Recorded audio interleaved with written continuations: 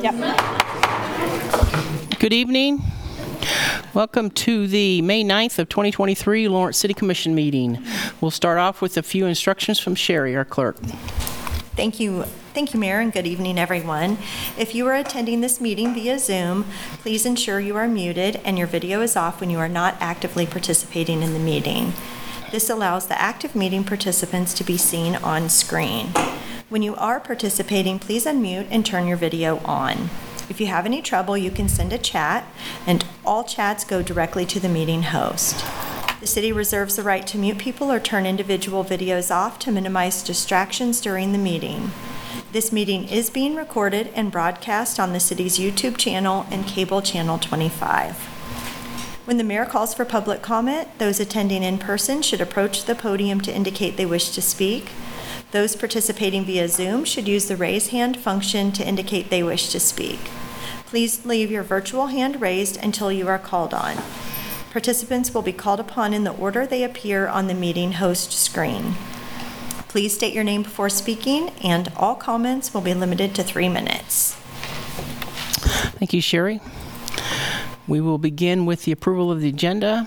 The City Commission reserves the right to amend, supplement, or reorder the agenda during the meeting.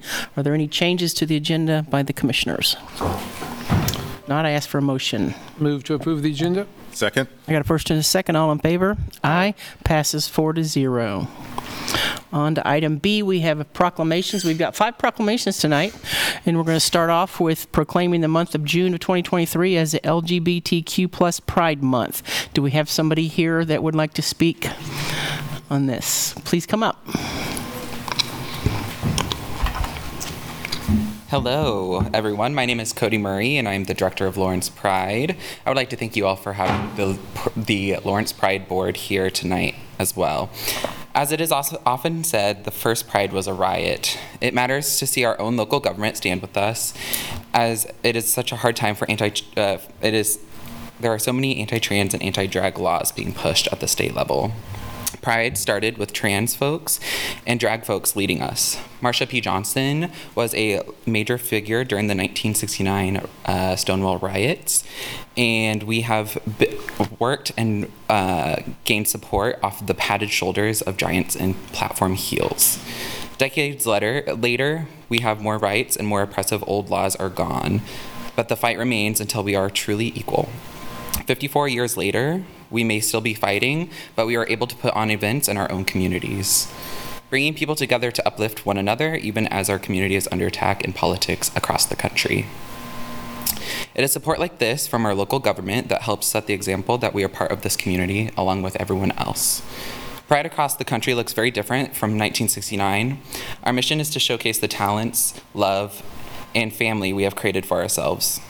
Pride is for everyone, no matter the color of your skin, your gender, your sexuality, or your religion. So please join us, Lawrence Pride, on June 3rd for our celebration with a parade down Mass Street, a block party on 8th Street, bringing everyone together once more as we do every single year. Be on the lookout for other events around the community throughout the month of June, as it is Pride Month. And again, thank you for your support today.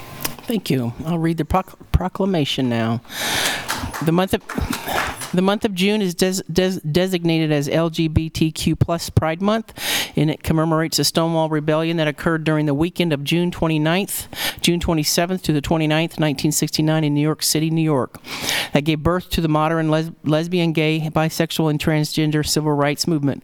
The month of June also marks a time when all those committed to justice and equality celebrate the notable achievements and outstanding service that lesbian, gay, bisexual, transgender, queer, and other Americans make our city, state, and nation. And whereas LGBTQ plus Pride is defined as a positive stance against discrimination and violence toward lesbian, gay, bisexual, transgender, queer, and others to promote their self-affirmation, dignity, equal rights, increase their visibility as a social group, build community, and celebrate sexual diversity and gender variance. And whereas individually and collectively, members of Lawrence and Douglas County's LGBTQ plus community contribute greatly to the neighborhood revitalization, economic vitality, arts and culture in the social fabric of our community, or of our city, our county, state, and country. And whereas Lawrence and Douglas County prides itself on its inclusiveness as one of the first counties in the region to have a domestic partner registry and protects its residents from discrimination and harassment based on actual or perceived race, color, sex, religion, disability, age, marital status, place of birth, families with children, sexual orientation, or national origin. And we are committed to continued social progress in the cause of human rights, celebrating the great diversity of our community. Now, therefore, I, Lisa Larson, Mayor of the City of Lawrence, Kansas, do hereby proclaim June 2023 as LGBTQ+ Pride Month. I urge all citizens to join in ending prejudice everywhere it may exist, respect the rights of all people, and celebrate the diversity and richness of our city and county. Thank you.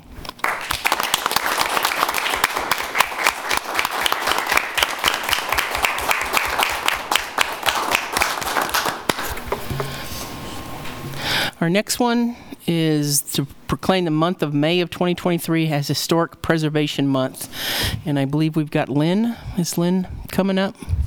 Hi, Lynn. Hello. Good evening, Mayor, Commissioners. Lynn Braddock-Zollner, Historic Resources Administrator, here excited to have you proclaim May the month of Historic Preservation Month. The City of Lawrence has a long history of looking at its historic resources and celebrating those resources and trying to protect those historic resources. And we have almost 100 properties listed in the Lawrence Register of Historic Places. We have well over 100 properties listed in the national and state registers. We have 9 historic districts, including our wonderful downtown, and we have properties from East Lawrence vernacular architecture to high-style residential structures in West Lawrence. So it really covers a broad depth of different architectural styles. Thank you. I'll go ahead and read the proclamation. Whereas historic preservation is an effective tool for economic development, sustainable development, tourism promotion, revitalizing neighborhoods, fostering local pride, and maintaining community character while enhancing livability. And whereas historic preservation is relevant for communities across the nation, both urban and rural, and for Americans of all ages, all walks of life, and all racial and ethnic backgrounds. And whereas it is important to celebrate the role of history in our lives and the contributions made by dedicated individuals in helping to preserve the tangible aspects of the heritage that have shaped us as a people. And whereas the City of Lawrence has recognized the importance of cultural resources protection since 1988 by adopting Ordinance 5950, establishing Chapter 22 of the City Code and the Lawrence Historic Resources Commission. Now, therefore, I, Lisa Larson, Mayor of the City of Lawrence, Kansas, do hereby proclaim the month of May 2023 as Historic Preservation Month. And I call upon all people of Lawrence to join their fellow citizens across the United States, recognizing and participating in this special observance. Thank you, Lynn.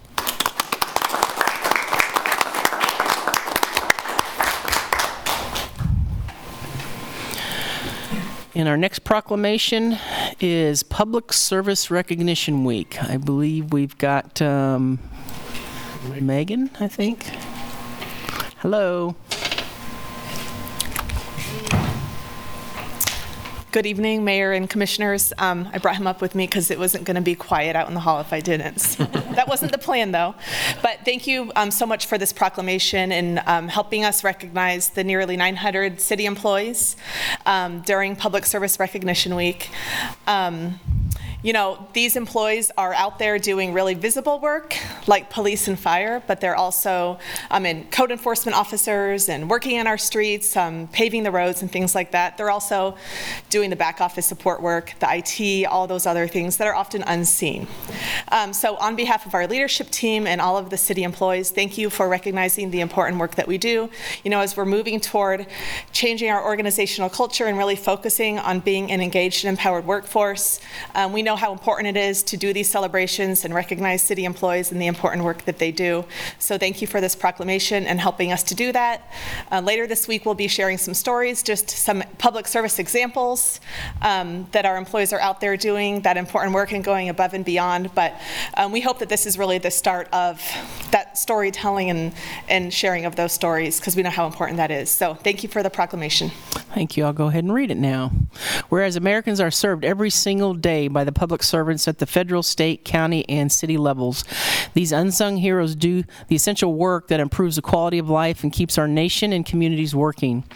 Whereas public servants serving the Lawrence community include approximately 850 City of Lawrence employees working in many areas such as public safety, police and fire, public works, transportation, parks and recreation, municipal court, utilities, solid waste management, planning and development, and the internal services that keep our organization running, such as information technology, finance, and human resources. And whereas the City of Lawrence employees deliver service each day that enhance the quality of life of the Lawrence community. And whereas the City of Lawrence employees provide these diverse services with character, competence, courage, collaboration, and commitment. These employees work to make progress in the city's strategic plan outcome areas of creating a Lawrence community with unmistakable identity, strong and welcoming neighborhoods, prosperity and economic security, and with infrastructure and services that create a connected city and a safe and secure community. And whereas the City of Lawrence is committed to building an engaged, empowered organizational culture where people throughout the organization are trusted, supported, and cared for as we build a community. Now, therefore, I, Lisa Larson, Mayor of the City of Lawrence, Kansas, do hereby proclaim the week of May 7th through the 13th, 2023 as Public Service Recognition Week. And I encourage all citizens to recognize the accomplishments and contributions of our employees at all levels, including all public services serving the Lawrence community. Thank you, Megan.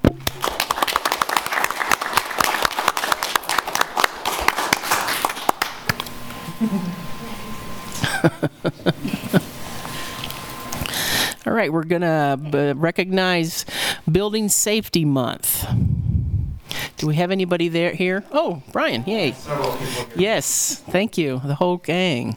Nice to see you in person. I think it's been Yes. about 4 years I've been Something here. like that, yeah. A little more great. Yeah, I've lived a whole My separate son's life. gone, but other than that, we'll make it through it. Wow. Thank you for this proclamation this evening, Mayor, Commissioners. Brian Jimenez, Code Official, Assistant Director with Planning and Development Services. To my left, I have our Deputy Code Official, Jason Lady. He's my wingman, so to speak, and I couldn't have a better person leading our department in that regard. To my immediate right is Janet Smalter, one of our 2 female plans examiners. Very proud to say that. I don't know how many other cities can say that in an industry that is often filled positions by men. We have 2 senior plans, 2 plans examiners that are women in our department, very dedicated, knowledgeable, and professional. And to my far right is Division Chief of Prevention with the Lawrence Douglas County Fire and Medical, Chris King, and he represents the fire department in our initiative tonight. So before I get into a little bit, I just want to tell you there's about 13 people, give or take a few, between the fire department and us. Collectively, if my math is right, we have 199 years of experience with the City of Lawrence. Quite impressive. If you take the cumulative time of staff that's been in the construction industry before they came with the city, we have 255 years of experience. That means 2 things. I like to think we know what we're doing on a daily basis. And secondly, we have a lot of old people. So we'll have to do a really good job when people retire of replacing them with the same type of persons that we have in those positions today. So real quick, Building Safety Month is recognized by the International Code Council, the family set of codes that the city adopts and enforces through the International Residential Building Code and all the trades, the International Property Maintenance Code. We do building safety for structures that we all live, play, socialize, work in, 2 main ways: through building permit review, plans examiners, through inspections in the field, through the final occupancy to make sure the building that we're occupying in the City of Lawrence is safe. We also do it through a second way, and that's our rental licensing inspection program, where we do periodic inspections of rental units throughout the city to make sure those dwelling units meet our minimum standards through the Property Maintenance Code. So I'm very proud to be here tonight with this group of staff, and we thank you for this recognition. Thank you. I'll go ahead and read the proclamation now. Whereas our city's continuing efforts to address the critical issues of safety, energy efficiency, and resilience in the built environment that affect our citizens, both in everyday life and in the times of natural disaster, give us confidence that our structures are safe and sound. And whereas our confidence is achieved through the devotion of vigilant guardians, building safety and fire prevention officials, architects, engineers, builders, design professionals, tradespeople, laborers, and others in the construction industry who work year-round to ensure the safe construction of buildings. And whereas these guardians, dedicated members of the International Code Council, and use a government consensus process that brings together local, state, and federal officials with expertise in the built environment to create and implement the highest quality codes to protect Americans in the buildings where we live, learn, work, worship, play. And whereas the international codes, the most widely adopted building safety, energy, and fire prevention codes in the nation, are used by most U.S. cities, counties, and states, these modern building codes also include safeguards to protect the public from natural disasters such as hurricanes, snowstorms, tornadoes, wildfires, and earthquakes. And whereas safety for all, Building Codes in Action, the theme for Building Safety Month 2023, encourages to raise awareness of the importance of building safe and resilient construction, fire prevention, disaster mitigation, energy efficiency, and new technologies in the construction industry. Building Safe Month 2023, technologies in the construction industry, Building Safe Month 2023 encourages appropriate steps everyone can take to ensure that the places where we live, learn, work, worship, and play are safe, they're sustainable, and recognizes that countless lives have been saved due to the implementation of safety codes by local and state agencies. Now, therefore, I, Lisa Larson, the Mayor of the City of Lawrence, do hereby proclaim the month of 2023 of May as Building Safety Month, and I encourage all citizens to join with their communities in participating in this month of activities. Thank you.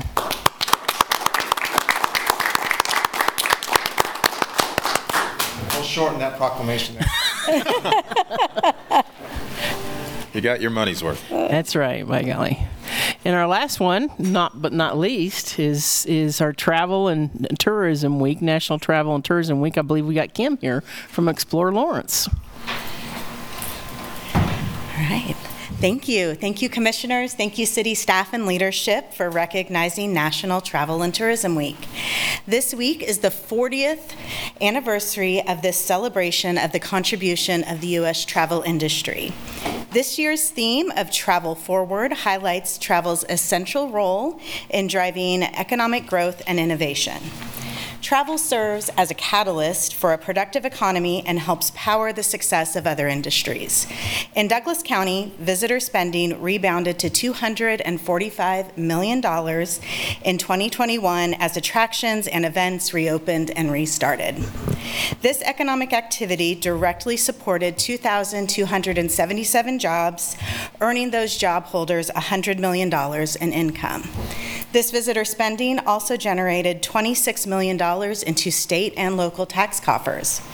So this week, we celebrate the role of travel in creating economic growth, cultivating vibrant communities, creating job opportunities, inspiring new businesses, and enhancing our quality of life.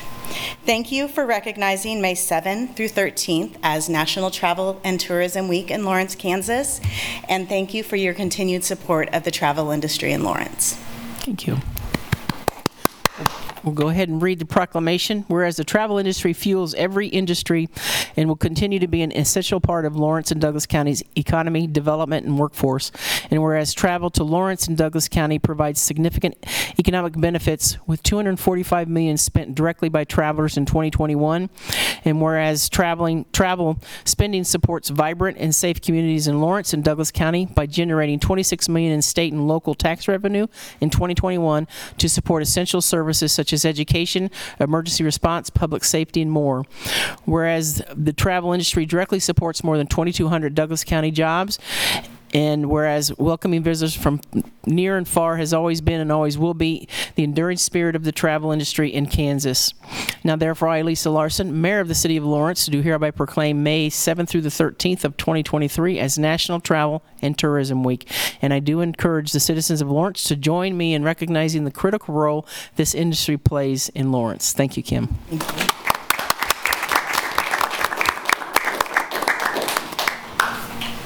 Okay. We'll move on to item C, which is general public comment. The public is allowed to speak on issues or items that are not scheduled for discussion on the agenda. Comments should be limited to issues and items germane to the business of the governing body. The commission will not discuss or debate these items, nor will the commission make decisions on items presented during this time. Each person will be limited to 3 minutes. Do we have any general public comment?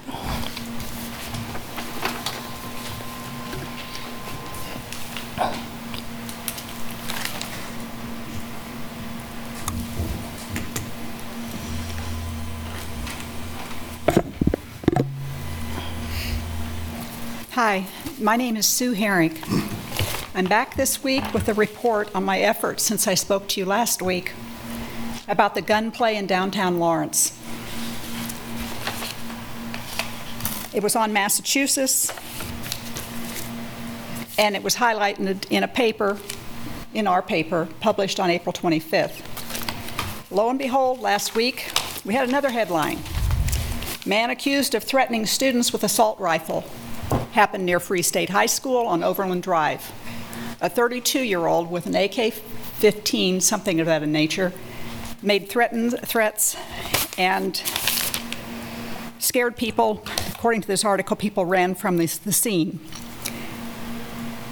The results are nearly the same.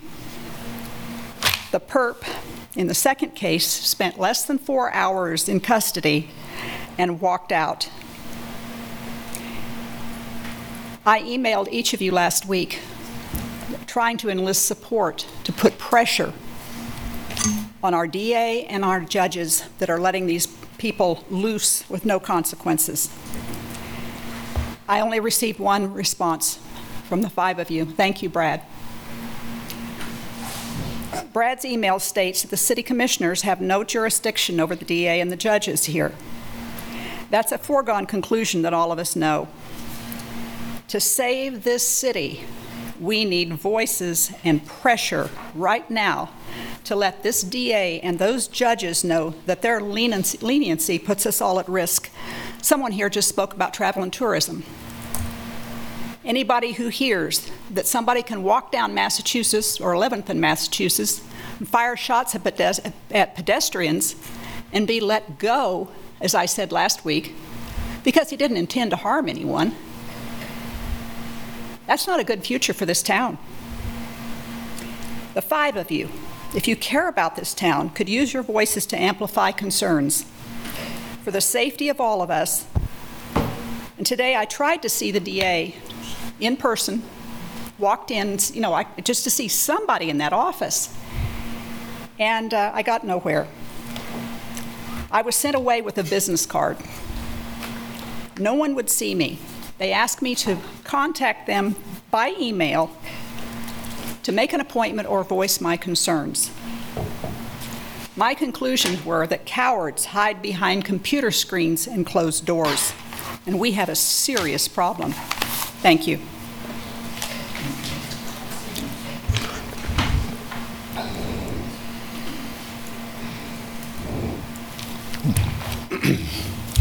My name is Joe Herring, and there was a wise man that once said, "The measure of intelligence is the ability to change."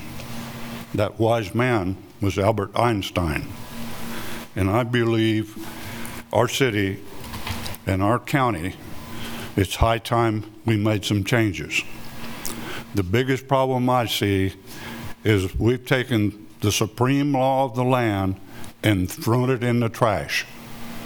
We like to make our own rules. As an example, when a child is born, they know nothing about discrimination. The bureaucrats, the politicians, the education system, they teach our children to discriminate, to divide. There's no reason to have these proclamations for different classes of people. The 14th Amendment says that if you're born in this country or you're a naturalized citizen, you all have equal rights. So why are we wasting all this time talking about different races, sexes, whatever? It's right here. We've abandoned it. And then if you look at the Fourth Amendment, which is my favorite, we're supposed to be secure in our properties. And we've heard about inspection codes. And if you read the inspection guidelines, it's like reading a communist manifesto. It's a nanny state.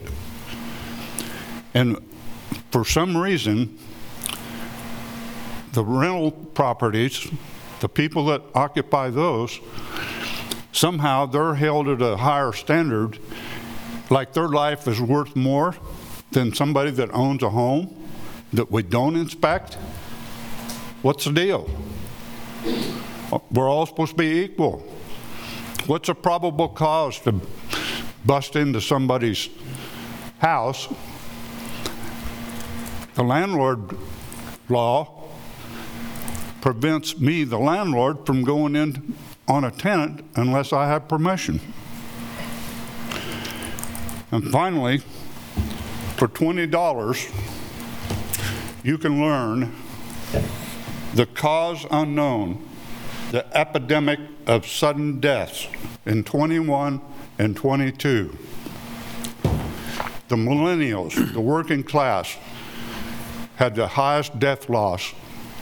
They lost as many in 1 year as we lost in 12 years in the Vietnam War. Thank you. Thank you.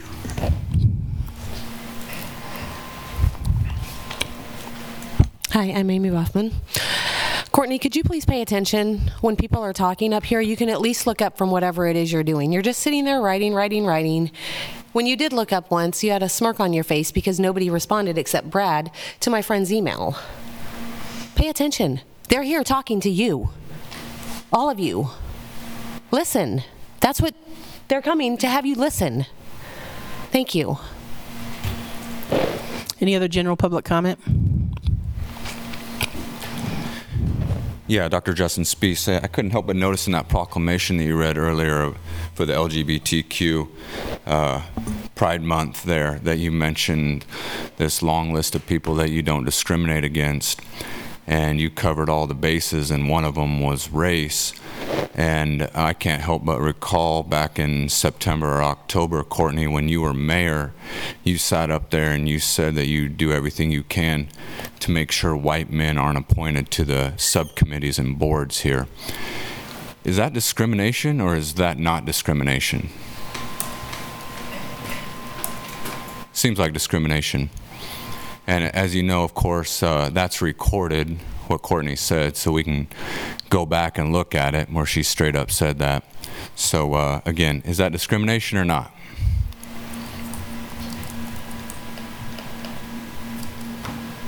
You guys sit up there all high and mighty on this stuff and then sit there and say, and you ain't even looking right now, Courtney. Sit there and say, I'm looking right at you, son. You sit there where and you want me to look at you online. You sit there and you say that you don't discriminate, but then you go and do that. I thought you didn't engage. How come you'll engage with that? Will you answer my question? Is that discrimination or not? Selective engagement? All right. Any other general public comment? Yeah, I'm Chris Flowers. The other night, I went down the rabbit hole. I've been watching funny city council meetings from around the country. But one thing I noticed that's kind of interesting, some places, when they make appointments, the commission will interview the appointees. And I'm thinking maybe we should start doing that if we're going to have one mayor for 4 years, like just the power that 4 years that they can potentially appoint all their own choices to like a board, especially like the zoning board, like when the decisions these boards make can cause this commission to have a 4-to-1 vote to pass something. I think there needs to be kind of more accountability with who's getting appointed to the boards. Like I think the other commissioners should be having more of a say, like instead of just rubber stamping. If we're just going to have a mayor doing this for 4 years, I think the other commissioners are going to start needing to at least asking the appointees questions. It's just something to consider, because I have seen videos of other city commissions where they do interview the appointees. Thank you. Any other general public comment? Yep. Hi. Hello, my name is Joseph. I was just wondering about the after-action report that the Parks and Recreation Department will be providing about the Nature Center questions that were raised in the last 2 weeks. Is there a schedule or a time frame for when that report will be provided to the Commission and then available for the public to view as well? The Parks and Recreation Advisory Board meeting yesterday indicated that most of the decisions regarding the Nature Center were driven by the budget and the finance department. They also said that they had to submit budget information by the end of this month, and I believe that some of the answers on that after-action report will be very helpful for finding any disconnect or any gaps in terms of what the finance department is requiring of the center and that land versus what the community thought was going to happen when they thought the closure of that nature center was taken off the table last year. A large concern is that the current budgetary decisions will start to result in more situations that aren't easily reversible, such as the removal of animals from that nature center.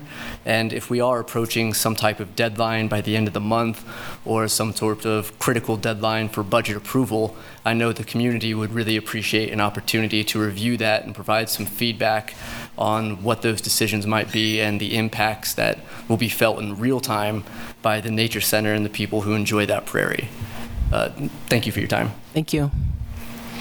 Any other general public comment from the audience? If not, on Zoom?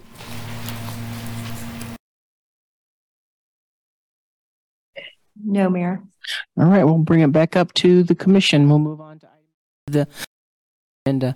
Items on the consent agenda are considered under one motion and approved by one motion. There will be no separate discussion on these items. If discussion is desired, and the item will be removed from the consent agenda and considered separately. Members of the public wishing to speak on an item that has been pulled off the consent agenda will be limited to 3 minutes for comments. Are there any commissioners that would like to pull an item off the agenda? I've got one. I think it's, yeah. Yeah, D7B, which is the historic marker. Any other ones? No. Anybody in the audience like to pull an item off the consent agenda? Yeah, you said the D7B, but I also have D6B, the Community Police Review Board one. Okay. Any others? Anybody on Zoom want to remove something? If not, I'll ask for a motion. Move for approval of the consent agenda with the exception of D6B and D7B. Second. I got a first and a second. All in favor? Aye. Opposed? It passes 4-0. We'll start out with D6B, the first one. Okay, hi, this is Chris, and I pulled it because I was just wondering what's going on with the current police review board, and that I think like the other month they talked about reviewing a jaywalking case, but it was submitted by a third party, and then they weren't because it was submitted by a third party, but then I thought they were going to look at if they could review cases submitted by third parties. But then that executive session never happened because the board member that brought it up, that wanted to review the case, resigned. And that's why I think that the executive session never happened for that. So I was just wondering what's going on with the jaywalking ticket complaint. Also, another question I have is, does this, the work oversight group, does it have 2 or 3 members currently assigned to it from the Community Police Review Board. Because if the reason that I'm okay if we suspend the CPRB, but if it's so that they're not overworked, then shouldn't at least 3 members from the CPRB board, like the CPRB, be on the Community Police Oversight work group? Because I thought it called for 3 members, but I don't know if the third one's been assigned since that one member resigned. And also, I was just wondering if you're just going to accept that we're not going to look at the jaywalking ticket complaint because it was a third party. Can you have the community work, or I forget what it's called, the review of the review board, basically. Can you have them look at the issue if the CPRB should be reviewing third party complaints? Because I think they should, but like, what if someone moves? Shouldn't they have someone here who can advocate for them? So yeah, I guess, and also, I mean, I'm okay with the CPRB board being suspended currently, but if this is just so if this is the police trying to keep them from reviewing the jaywalking ticket case, I'm against it. But thank you. Okay. Any questions for Chris or anything? I will tell you this, Chris, there are 3 from the review board on the work group right now. And no questions? Then we'll open it up for public comment. No public comment. How about on Zoom? No, Mayor. All right, we'll bring it back up here. And I guess I understand with the ordinance that if there is an appeal, the board would go into session, correct? Right. That's what I understood. Yeah. So, I mean, I think it's important to get the oversight work group working and working hard in the next 6 weeks. We're going to be pushing them to get this done, so I think this makes sense. So.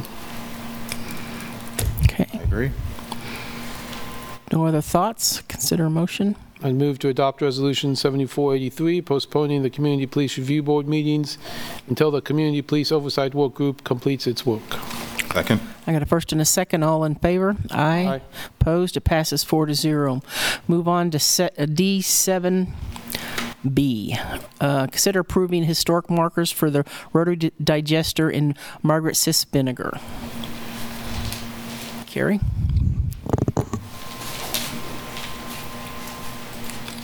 Thank you, Commissioners. This is the final step in the approval process to get the marker for Margaret Sis Vinegar installed and dedicated.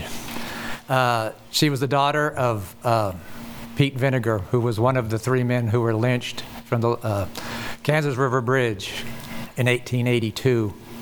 And she was accused of murder of the man who died, who had sexually abused her, which resulted in the lynching.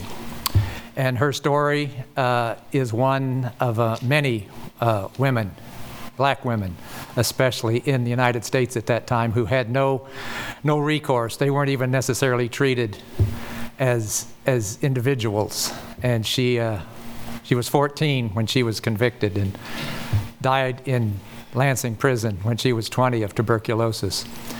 Her body has disappeared. We have no idea where she is, if her body even exists anymore. So the only marker, the only memorial that she will ever have is this marker that's been approved, that has been approved by the Historic Resources Commission, and tonight request that you approve the installation. This would be a very auspicious and appropriate day to do such a marker, because it happens to be John Brown's 223rd birthday. Yeah. I think he would be proud of the town where he had a lot of influence on at the time and since then. So I hope you can vote in favor of this marker. Thank you. Thank you. Any questions for Gary? No. Open that up for public comment. Hi, this is Chris Flowers. I support this marker, but there's one question I did have. This is kind of, it's something I necessarily think y'all want to maybe talk about, but when I read that, I was just wondering, should we be capitalizing white along with black? I don't want to. I personally, I've been capitalizing black but not white recently, but I've looked into it more because I've seen more just on social media. More leftists are starting to capitalize white, and one of the things when I looked up from the MacArthur Foundation, they have this to say that choosing to not capitalize white while capitalizing other racial and ethnic identifiers would implicitly affirm whiteness as the standard norm. Keeping white lowercase ignores the way whiteness functions in institutions and communities. Also, some of the groups that are capitalizing white and black both are APA, National Association of Black Journalists, and the Diversity Style Guide. And I don't want to misspeak. This is I might. Chris, has this got to do with our historic? Yeah, because you're capitalizing black in it, but not white. And this is why I'm talking about this, because I'm just curious why has this commission actually looked at this issue, like in the language we use, because if part of the thing about, well, how different black people are related by culture is from enslavement, like all these African countries, different one. I mean, they might have different cultures specific to their country, but they've all suffered from the hands of slavery. At the other end, couldn't you say a lot of white countries are united in their culture by their mistreatment of black and brown people? And that, I mean, it's not just America who's been mistreating their minorities to benefit themselves. And I'm just wondering if, like 10 years from now, if lowercase white's going to be seen as being bad, and then we're going to have to replace this. So I would just rather you all have this conversation now, because I think it's going to be coming up pretty soon. Thank you. Any other public comment on this item? Any public comment online? No, Mayor. Bring it back to the commission. Any discussion on this? I think Lynn is here, and she's probably going to be looking at that, I would think, or to allude to it. Right now, for the Margaret Sis Vinegar marker, the Equal Justice Initiative paid for that marker, and it's already been fabricated and is just waiting to be installed. So that was not discussed at the Historic Resources Commission. Okay. Thank you. Thank you. I just want to thank everybody who has worked on this. This has been an ongoing endeavor for a couple of years now, and this is kind of the last piece of that from the lynching project, and I do appreciate the work that everybody's done. Thank you. Yeah, I would definitely like to second that. I know we had an installation of a previous piece near City Hall, and I think this is a great inclusion because Ms. Vinegar was often overlooked. So. Any other discussion? If not, I would entertain a motion. I would move that we approve the historic markers for the Rotary Digester and Margaret Sis Vinegar. Second. I have a first and a second. All in favor? Aye. Opposed? It passes 4-0. Thank you very much. We're on to item F, which is regular agenda items. The first item is receive and hold a public hearing on the 2023 to 2027 Community Development Block Grant and Home Investment Partnerships Program Consolidated Plan, including the 2023 Annual Action Plan and Investment Summary and updates to the Assessment of Fair Housing and the city's Citizen Participation Plan, opening a 30-day public comment period. Hi, good evening, Mayor and Commissioners. This is Brad Carr. I'm the Community Development Analyst in the Housing Initiatives Division. I do have a presentation to share, so if I could be allowed to share screen.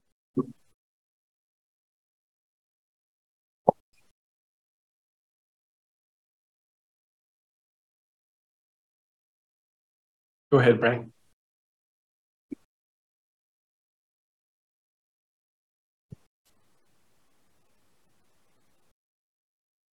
All right, everybody able to see that? Yes. Okay. So our agenda item tonight, it was quite lengthy there in the description. It is to receive and hold a public hearing on our 2023 to 2027 Community Development Block Grant and Home Investment Partnerships Consolidated Plan, which includes the 2023 Annual Action Plan and Investment Summary. And it also includes an update to the Assessment of Fair Housing and an update to our adopted Citizen Participation Plan. I'll briefly walk through each one of those items before we get to the funding recommendations for the 2023 grant year, which for Lawrence begins on August 1st, on 2023. And tonight we'll begin the public comment period for 30 days on the items that we are presenting here tonight. Per our currently adopted Citizen Participation Plan, we do conduct 2 public hearings per year to obtain the citizens' views and comments and to respond to any questions about our programs. It is required that those meetings are conducted at 2 different times of the program year to cover topics of development and proposed activities, and then a review of the previous year's performance. So this will be our proposed activities for the next actual 5-year plan. And then the review of the past year's performance takes place in the fall at an AHAB meeting, the Affordable Housing Advisory Board. We'll start with the consolidated plan, the 2023-27 consolidated plan. This is a 5-year strategic plan for the city's community development goals and priorities. And it is based upon a needs assessment and a market conditions that we do have to conduct provided using HUD provided data. In the con plan, we did try to align our priorities and goals with the city's strategic plan and also with the draft of the housing and homelessness strategic plan that's currently out for public input that you recently received a review of. The priority needs that were outlined in this 5-year strategic plan start on page 198 of your packet tonight. And they include equity and inclusion, affordable housing, supportive housing, systems, emergency shelter and homeless services, and public infrastructure. And inside of each of those priority needs, there are associated goals that have been established for the 5-year period. The goals are better described starting on page 216 of the agenda packet. And those goals include efforts to increase affordable housing stock, maintain our current affordable housing stock, provide home buyer assistance, public facility improvements, tenant-based rental assistance, delivery of public services, administration of our programs, and then the individual goals that are set up in our assessment of fair housing. So inside of that 5-year con plan is also a 1-year annual action plan. And so for this is our 2023 annual action plan. And that provides a detailed summary of how the actual grant funds for that year will be spent in relation to those priority needs and goals that were identified in the 5-year plan.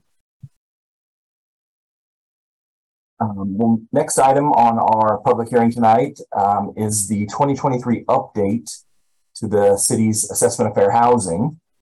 And as this slide explains, Title 8 of the Civil Rights Act of 1968 requires that HUD-funded recipients to affirmatively further the policies and purposes of the Fair Housing Act, which is also known as Affirmatively Furthering Fair Housing, or AFFH.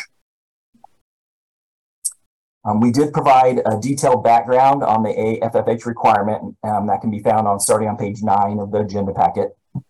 I'll just go over a quick summary of the past history of that. Prior to 2015, HUD required all grantees to complete what was called an analysis of impediments of fair housing choice, an AI, but it did not have any process in place in how to verify the individual community's compliance with that.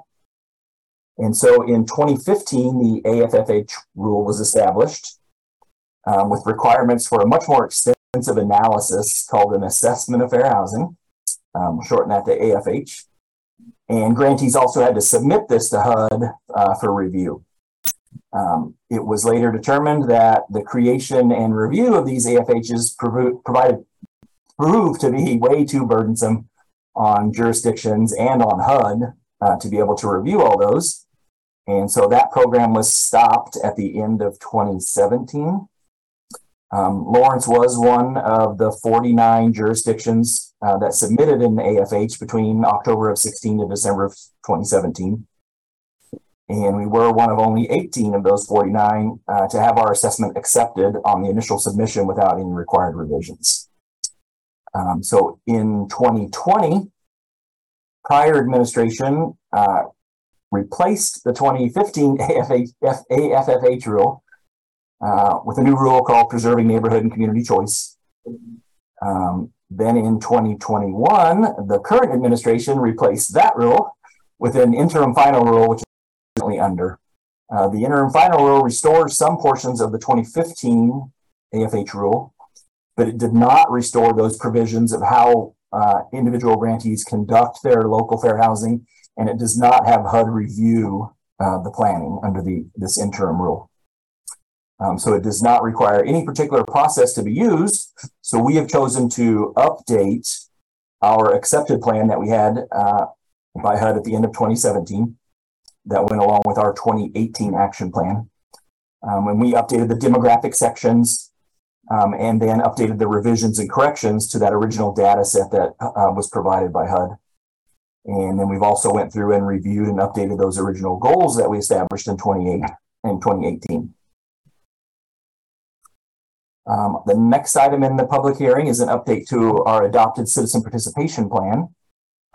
The update includes new information on how we would like to be able to allow administrative establishment of additional goal outcome indicators inside of the strategic plan goals that are listed in that 5-year strategic plan. And those goal outcome indicators are the measurable accomplishments that is listed next to each goal. And so that is, as you can see in ours, to increase affordable housing stock that we would like to build X number of units over that 5-year period. And so we would like to administratively be able to add additional goal outcomes throughout this 5-year period in case there's a change in something that we're seeing in our community that we need to be able to quickly adapt to and spend our grant funds in a different way. And so on to the funding recommendations for the 2023 year. There is a memo attached to the agenda that explains how the recommendation process was completed. The recommendation process does include some automatic allocations, which include the administration for both grants and then some funding for local city programs. The home applications were recommended by the Affordable Housing Advisory Board at their April meeting. And then a city staff team reviewed and recommended the funding for the CDBG side public service allocations. So we'll start out with the home recommendations, and this is for the 2023 grant year. The base home grant that we received from HUD is $530,046. We're also projecting that we'll receive program income in the 2023 year of approximately $30,000. So per that allocation and recommendation procedures, we would automatically allocate 10%, which is the regulatory cap, towards administration of the home program. The Affordable Housing Advisory Board reviewed the applications that were received for the remainder of the home funding. And as you can see, they made recommendations. They recommended funding Lawrence Habitat for Humanity for 2 new home construction at their 8th and Walnut site. They recommended funding the Lawrence Douglas County Housing Authority's tenant-based rental assistance program. They did recommend funding our local community housing development organization, it's termed a CHODO, for set-aside funds, and that our CHODO is tenants to homeowners. And they also recommended funding some operating expenses for tenants to homeowners for the day-to-day operations of their home-eligible activities. And so as you can see, there was requests totaling 525. What was available was 507,042, and you can see the breakdowns that the Affordable Housing Advisory Board recommended. On the CDBG side of the grant, the base amount received from HUD was $748,373, projecting program income of $150,000, reallocation of $200,000. Those are unspent funds from previous projects that were funded and either were not completed or came in under budget. According to the automatic recommendations for the CDBG administration, there's a regulatory cap of 20% of that base grant. And then there's also automatic recommendations for city programs, which comes out to $708,449. A breakdown of some of those automatic fundings. There you can see the administration, Housing Initiatives Division. We do have several programs that are listed there, and then other possible city programs using municipal service and operations, Parks and Rec, or local neighborhood projects. On the non-public side of CDBG recommendations, the remaining pot that's available, which roughly works out to about 25% of the grant funds, are put out for a competitive application process. 2 applications were received this year.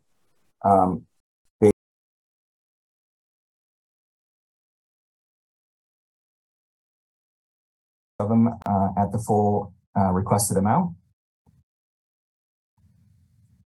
And then on the public service side of CDBG, HUD regulations do allow cities to allocate up to 15% of the base grant for public service activities, which can include things like childcare, healthcare, job training, services for the homeless, senior centers, senior citizens, and drug abuse counseling and treatment.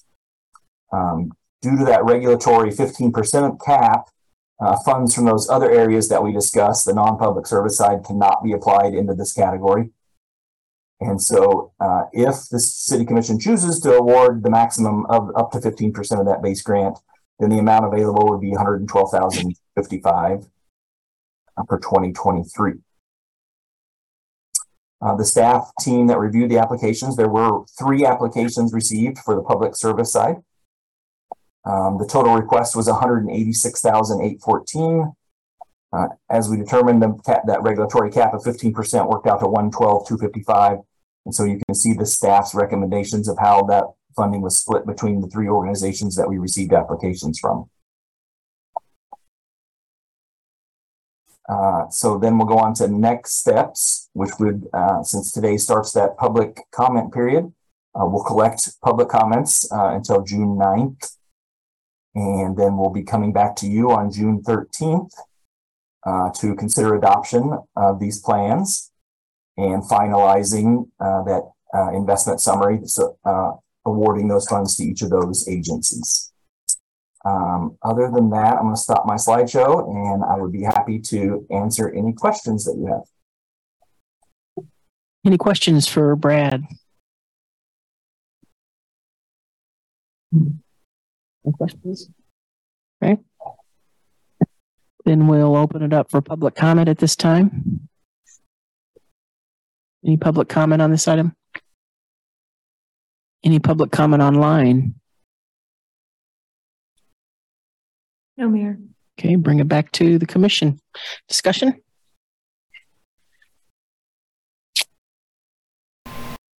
Brad, thanks for your hard work on this. I mean, I know there's a lot that goes into this, and updating the 5-year plan. And, obviously this is the start of the process, so we get 30 days of public comment on it, but appreciate your work and appreciate there's some great programs that we're going to get funded through this process. I was a little surprised that only 2 folks applied for CDBG, but good for them, they both got it. But hopefully others consider looking at that in the future. And otherwise, I support what I see here, and obviously wait to hear public comment before making final decisions, but so far it looks good. Thank you. Yeah, it does. Brad, is it typical to have just two organizations like this to apply for the non-public service recommendations like that? This is Brad Carr, Community Development Analyst. Typically, I think it's in between 2 to 5. We usually meet with several agencies, obviously throughout the year, and discuss the opportunities to apply for these. Unfortunately, due to the federal regulations that come with a lot of this, with these fundings, those strings, it kind of dissuades people sometimes from applying. There are some, if you're doing a construction type activity, we do have to factor in Davis-Bacon prevailing wages if that's applicable, and that can greatly increase the cost of a project. And there's also, we have to factor in Section 3 reporting, which is a new initiative. Well, they've changed it recently, but that the funds really need to stay local so that the contractors performing the work need to hire local low-income workers. And so we're sometimes having trouble finding contractors willing to meet those regulations. And then we do have one big new regulation coming up, and that's the Buy America, Build America regulation that will soon be gradually phased in to where the materials used in these construction contracts using federal funds do have to be made in America. And so I know a lot of contractors are scared of that at this point. And so we're kind of waiting for further HUD guidance on how we're going to manage that. Thank you. That did sound scary. Yeah, it does. Yeah. But yeah, thank you for your work on it. This is great funding to continue our endeavor on affordable housing, working with those who need the help in our community, the most needed. Any other items? I did want to ask also a little, or comment nicely on the citizen participation plan. I know we always solicit these things, but they don't always necessarily get a great crowd. So hopefully doing it the way you're recommending it here will get more attention, or even perhaps because we have a new public engagement person that you could access. Hopefully we'll also get some more comments from the public. So I appreciate that. Is there anything else we need to do on this, Sherry? No, there's not an action. You helped open the hearing, and so I think we're good. Okay, so we're open for 30 days on that. Thank you. Thank you very much. Thank you. On to item 2, consider adopting on first number 9, which amends the city's property maintenance code to incorporate the previously deleted International Property Maintenance Code sections 703, fire resistance ratings, and 704, fire protection systems. Good evening once again. Brian Jimenez, Code Official, Planning Development Services, with my partner on this, Chris King, Division Chief of Prevention with Lawrence Douglas County Fire and Medical. Tonight before you is Ordinance 9975. In the simplest terms, it is to put back in certain sections of Sections 703 and 704 of the Property Maintenance Code. The Property Maintenance Code regulates all existing residential commercial structures in the city. Chapter 7 of the PMC, International Property Maintenance Code, basically provides the minimum safeguards regarding fire safety for existing buildings. Very similar language of Chapter 7 of the International Property Maintenance Code is in Chapter 11 of the IFC. I'll give you a little brief background. In 2000, when we went to adopt the 2018 version of the International Property Maintenance Code, there was a decent amount of new code language additions from 2000 that weren't there in 2015. At that time, we made a decision, in hindsight, probably wasn't the right decision, to strike most of sections 703 and 704 from the code. We kept in smoke detection and carbon monoxide and so forth. We struck that thinking that the IFC had the language, we could refer back to that. The problem is when we do rental inspections and tenant complaints, we enforce the property maintenance code. Additionally, there have been several fire incidents of recent history, which Chris can speak on specifically, where we identified a problem with section 703.7 vertical shafts, that basically when you have apartment buildings that are stacked, units are stacked on top of each other with the same floor plan, if there's an interior vertical shaft that's open from the first, second, third, fourth floor, that fire spread or flame spread is very probable to expand, and Chris can speak on that here in a second, but we had some fires where no significant injuries or loss of life, fortunately, but we're thinking we're playing a very dangerous game by not having that code section in. So what we're recommending by adopting 9975 tonight is we just put all the code sections back into Chapter 7, which includes most of 703 and 704. And specifically, the vertical shafts is what brought us here tonight. And Chris can speak on the fire part of that. Okay, thank you, Chris. Chris King, Division Chief of Prevention, Fire and Medical. Mayor, Vice Mayor, Commissioners, thanks for having us tonight. This is a valuable, important thing to discuss as well, and to get it back maybe into the code. The challenge has been with the property maintenance code. The rental licensing program is able to inspect inside units. While it's a certain percentage of the community, it's still a piece of it. And we as Fire and Medical don't inspect inside residential dwelling units. So we kind of do an outside site assessment, as well as maybe some interior exit access arrangements in apartment complexes. So we're like in the corridors or in the stairways, those sort of areas. Brian had referenced some recent fires. I've been with the fire department since '95, and I can remember several significant fires that over my career is with vertical shafts where vertical openings created fires to extend up. Most recently, in the multi-family dwelling units, as Brian was talking about, is that the example is that they're a footprint 3 stories up. In this scenario, the mechanical closets of the HVAC are stacked on top of each other. While maybe when it was constructed may have been separated. Over time, maybe there's been some remodeling that has occurred inside that closet area, and they're not sealing around the flues, or maybe not around the plumbing piping or such. Sometimes shafts, per the building code, can be constructed a 2-hour enclosure, so it's separated from the rest of the compartment. A fire in 2020, January 2020, challenging year. But January 2020, the fire originated in the first floor apartment, in the bed, at the foot of the bed, extended through the bed, extended into the closet, and to the 3rd floor as well as to the attic. And so the fire was well beyond on multiple floors at that time. Typically, a tenant on the 3rd floor, we would hope that they find out about the fire from the fire alarm, not from smoke inside their compartment, inside their apartment, which was reported to us. And so, luckily, that person was a light sleeper and was able to get out, and that was a near miss, if we would. There have been also significant fire events across the country.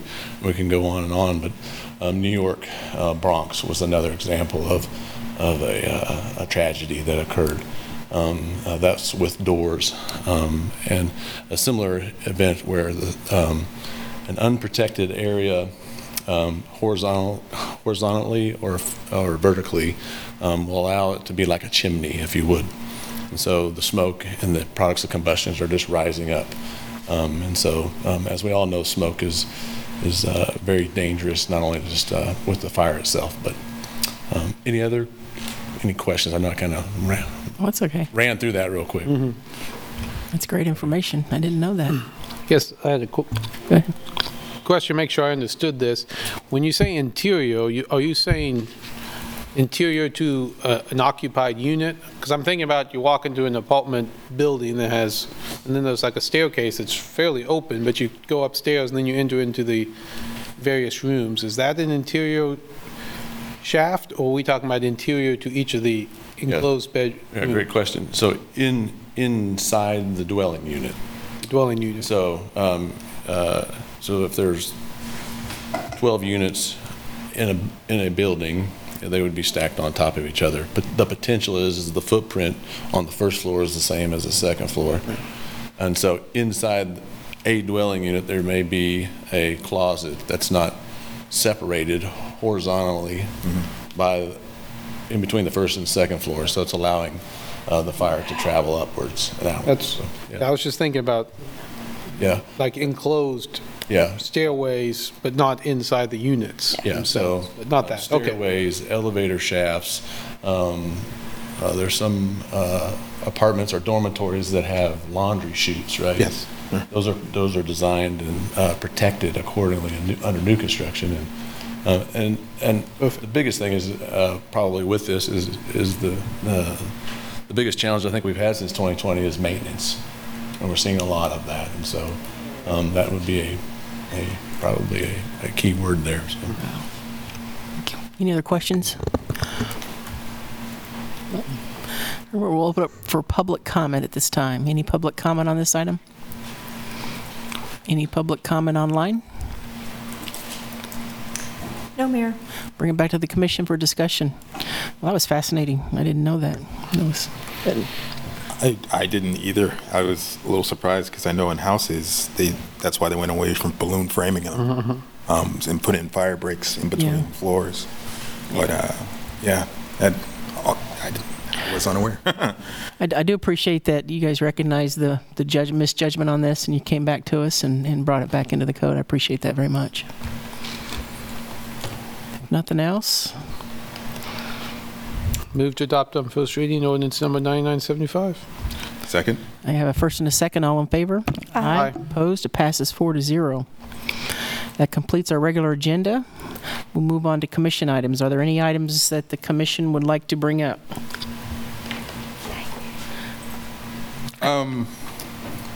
I don't, and Craig, this one might be for you. It was I believe, a question that Joseph posed earlier in the evening regarding the action report from the Prairie.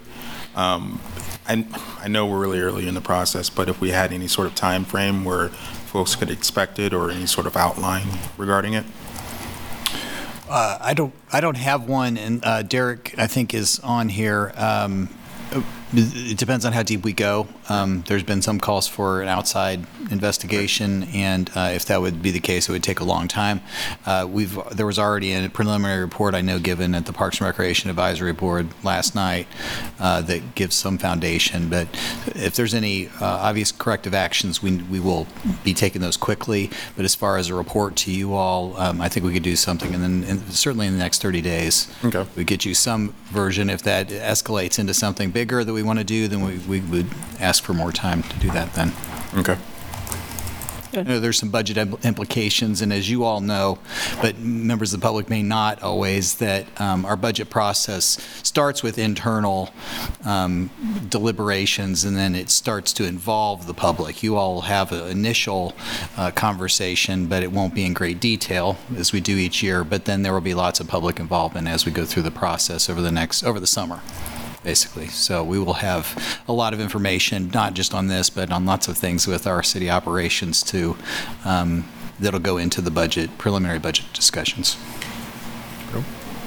All right. Any other commission items? Not. We'll move on to the city manager's report. 3 items there. One is the ongoing engagement with the Lawrence Transit route redesign. So we're getting some initial feedback, but that'll continue. That's a big event for making sure that our routes are really efficient in serving the population and the public in the different ways. So it's a big event for them to do, and they're taking lots of public engagement, and that'll continue to be open. The next item is the Kansas Fight Addiction Fund monies. We were asked about that last meeting, and we wanted to report that how much money we've received. We did do a budget amendment to allow us to spend $2,400 or $24,000, but we haven't spent any of that. So it's in the budget that we could if there was a qualifying expense in this budget, but we have not. So that's just an update on that. That would be a conversation that we can have before the budget, but certainly those monies will be available for us to make some decisions on in the full budget process with everything else. Okay. Last on is the future agenda items. Any questions for Craig? Nope. I just wanted to confirm that the joint meeting is here, not at the county, right? Good question. That's right. I didn't see it, okay. Just want to be sure. The what I'm in meeting? The right place. The joint meeting with Oh, the this is county. the drug meeting. I'm like, what meeting? Joint Okay. meeting. That was my understanding. Yes. Yeah, just wanted to be sure. Okay. I showed up to the right place. And the duration of that meeting was? An hour. An hour. Yeah, we didn't have other direction. I know there's questions from Commissioner Sellers last time, but we didn't hear any other direction. We've kind of confirmed that the hour in that single subject would be on the agenda, but we're certainly open to other direction. I know she's not here tonight, but we confirmed that was what we had understood with the county. Okay. Anything else on that? Okay, well, this is a public comment item. Hi, this is Chris Flowers. I heard about 24,000 that's not being spent that's to be used on addiction. Is there any way you can make the argument about the Pallet Village being used to help people that are homeless that have drug problems? Like, I just bring this up because I'm under the impression we need to find a way to fund the maintenance of the Pallet Village. I was just wondering if we could use the 24,000 for that at all. Thank you. Thank you. Any other public comment on this, either in the audience or online? No, Mayor. Bring it back to the commission. Does anybody know if that money can be spent in that way? Yeah, I think it's pretty broad. The special alcohol tax money would be similarly classified, and so we do have the option of looking at things like that. As Mr. Flowers points out, and you all know, it's going to be a big discussion on how do we fund the ongoing operations of the Pallet Village and other things to address those that are unhoused. Okay, thank you. Okay, that's it for the city manager report. We're on to commission calendar. Any items on the calendar we need to add or note or? Nope. Okay, well, we're on to our last item then. Entertain a motion. I would move that we adjourn. Second. Got a first and a second. All in favor? Aye. All opposed? It passes 4-0. Thank you very much for a nice short evening. Wow. That's a record. I am. Hey, Sherry.